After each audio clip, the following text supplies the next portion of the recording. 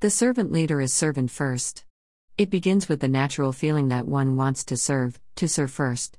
Then conscious choice brings one to aspire to lead.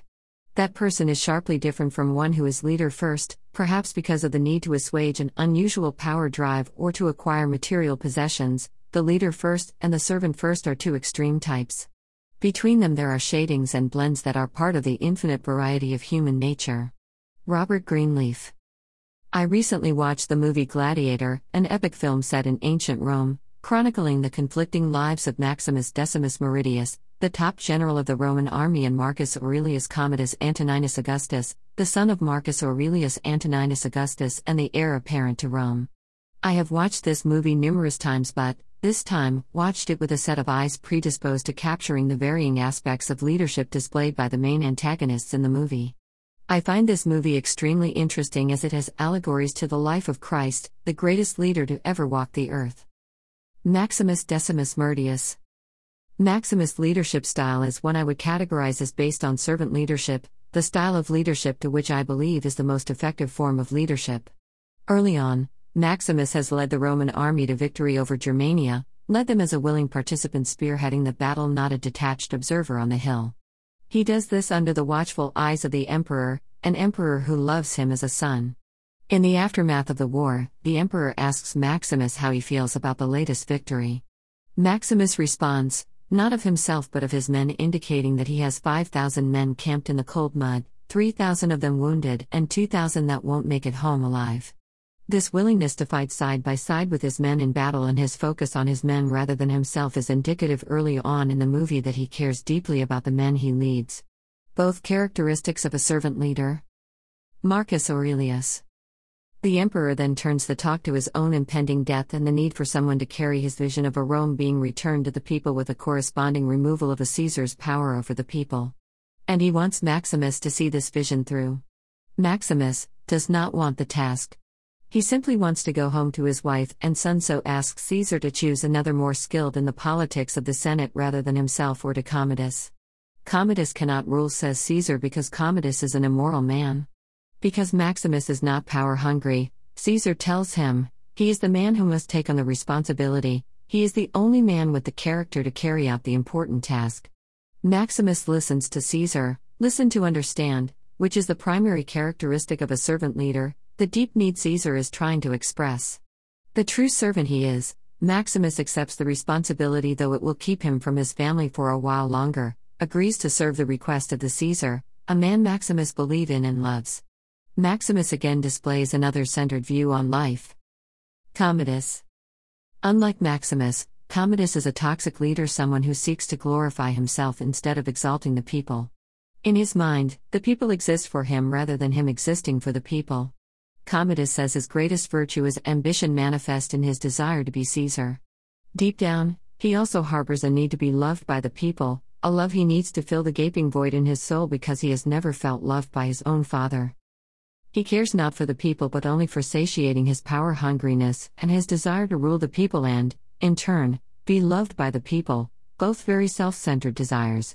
When the emperor tells Commodus he will not lead the people and that he has given Maximus the authority to give Rome back to the people, and will announce this on the morrow, Commodus kills the emperor.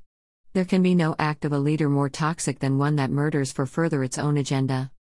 Following the murder of his father, Commodus calls upon Maximus to pledge allegiance to him, the new Caesar. When Maximus refuses, a gesture Commodus has anticipated, he has the army carry out plans to now murder Maximus, his wife and his son, plans which, unbeknownst to Commodus, do not play out as planned. The family is killed but not Maximus, who is only wounded. In the vein of Christ's death, Maximus' wounds put him at his deathbed. Were it not for the intervention of another slave he would have died. In essence, he rises from the dead. However, the life he is reborn into is as a slave. The once great general is now kept in a cage and forced to fight for the entertainment of the people, for the people he pledged a dying Caesar he would serve. For a while, Maximus lives a life of self-pity, walking through life without a vision, without purpose.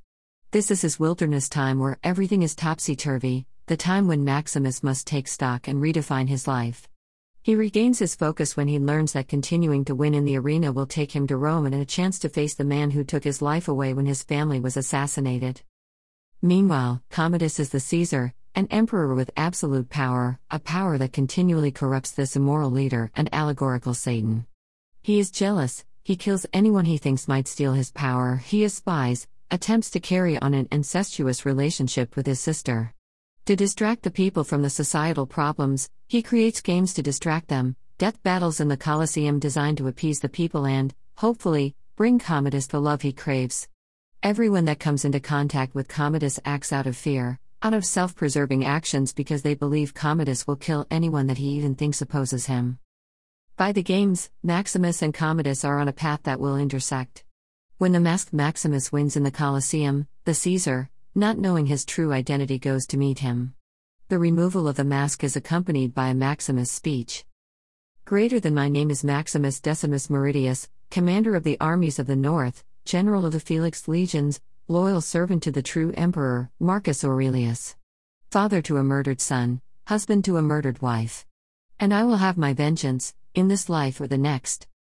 My name is Maximus. For me, this is one of the greatest lines ever to be uttered in a movie. The gauntlet has been thrown down, the emperor against the slave, evil opposing good, the two are now set on a collision course from which, at most, only one can survive. Commodus continues to set up games with cheats designed to kill Maximus, however, Maximus has such great skill, and such great motivation that he is able to overcome the cheats and cheat death itself.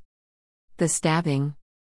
In the final act, the megamaniacal Commodus, believing he is a great warrior, puts himself in the ring to battle Maximus, assured that he has the skill to finally pull the thorn from his side. Prior to the ultimate battle, he adds an extra measure of assurance, so he visits Maximus in prison, approaches the man as he is strung up with his arms outstretched in the shape of a cross, and plunges a dagger, as Christ had a sword plunged into his side while on the cross, just behind his arm, which pierces the lung. Commodus dies. In the final battle, Commodus is defeated by Maximus, the Satan conquered by the Christ. As Christ uttered his final words, "It is finished," before dying, Maximus tells those now in power to free the slaves and, true to his words to the real Caesar, tells them that Rome is to be returned to the people.